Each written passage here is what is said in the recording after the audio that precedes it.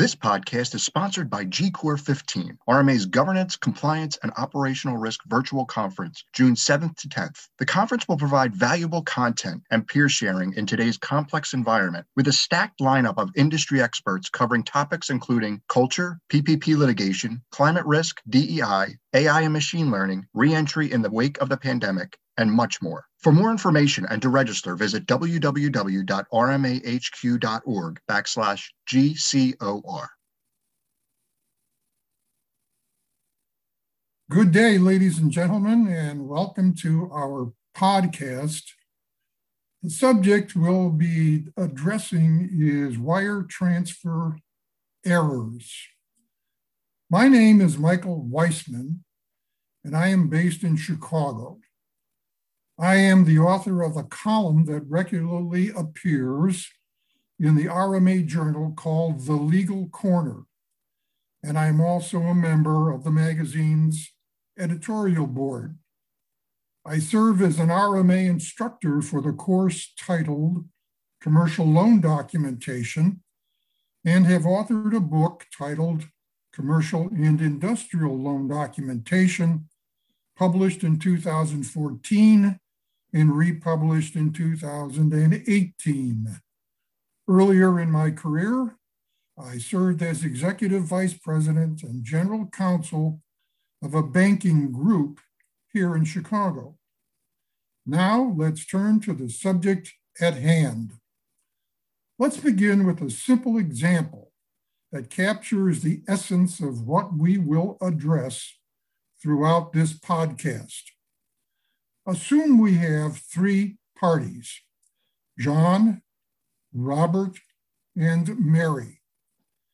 John has previously borrowed $5,000 from Mary and $5,000 from Robert. His debt to Mary is presently due, but his debt to Robert isn't due for another 2 weeks. He has decided he wants to repay Mary. He gives his banker a payment order instruction indicating that $5,000 should be wire transferred to Mary's bank and provides Mary's account number at her bank. Robert uses the same bank as Mary and has an account number only 1 digit different than Mary's. The wire transfer is initiated, but the account number shown for the recipient is Robert's, not Mary's. The $5,000 ends up in Robert's account. The question is whether Robert can be compelled to return the money he has received or may refuse to do so. Please keep this example in mind as we progress. There are two competing theories about Robert's obligation to return the money. One says that since John owed Robert $5,000 and Robert did nothing to induce John to pay before the due date, Robert can keep the money.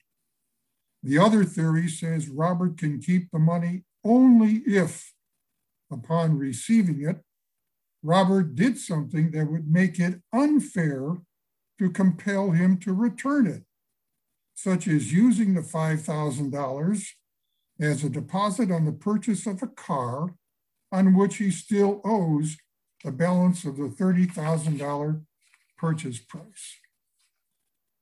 Robert can keep the money based upon what is known as the discharge for value rule. In a recent court case that dealt with the discharge for value rule, the court considered 3 issues. Number 1, does this discharge for value rule only apply if the discharged debt was presently due? Remember that John's liability to Robert wasn't then due. Number 2, does the error have to come to the attention of the recipient when the payment is received or when the payment is posted on the accounting records of the recipient? Most likely it came to Robert's attention when he unexpectedly received it. And third issue, must notice of the error have been noticed to the final recipient, or would notice to the recipient's agent be sufficient? Of course, Robert didn't have an agent, but in large commercial loan syndicates, there always are agents. Now, on the first point, the court said, quote, "The court concludes that the recipient of funds need not show that an outstanding debt was due when it received the funds in order to invoke the discharge for value defense.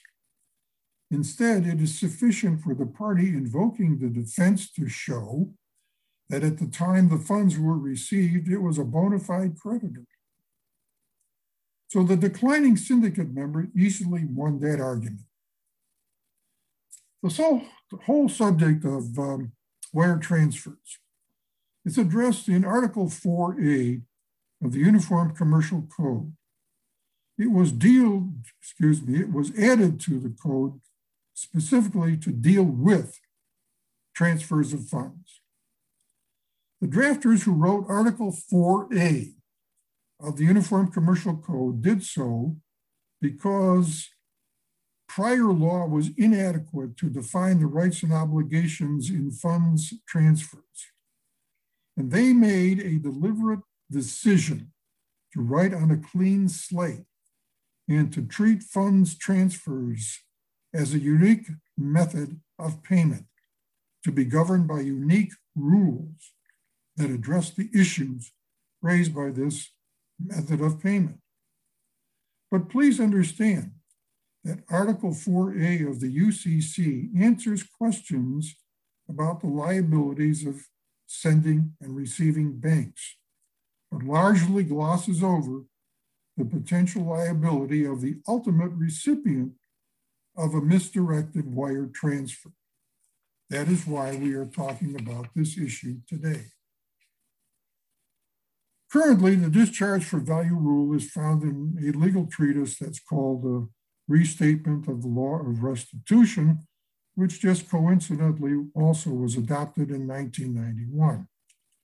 And simply put, it says, if a creditor receives value from a debtor in satisfaction of the debt solely by mistake, the creditor need not return what he or she has received so long as the creditor didn't mislead the debtor and was not aware of the mistake. However, it should be remembered that the discharge for value rule is purely defensive. It can't be used as the basis for an independent lawsuit. Another example of the application of the discharge for value rule is in a case out of the state of Indiana in the year 2020. It applied the discharge for value rule where a sending bank erroneously wired transfers to the account of a party indebted to the receiving bank, and the receiving bank was allowed to keep the funds it set off out of the receiving bank's account, just as the loan documents permitted. Recent wire transfer cases have adhered to the discharge for value rule. And looking at them from a global perspective, I have found cases coming from places such as North Carolina and California that establish that in the wire transfer world, getting the account number correct on the wire transfer instructions is the most important point for a sending bank, and indeed for the receiving bank as well. The discharge for value rule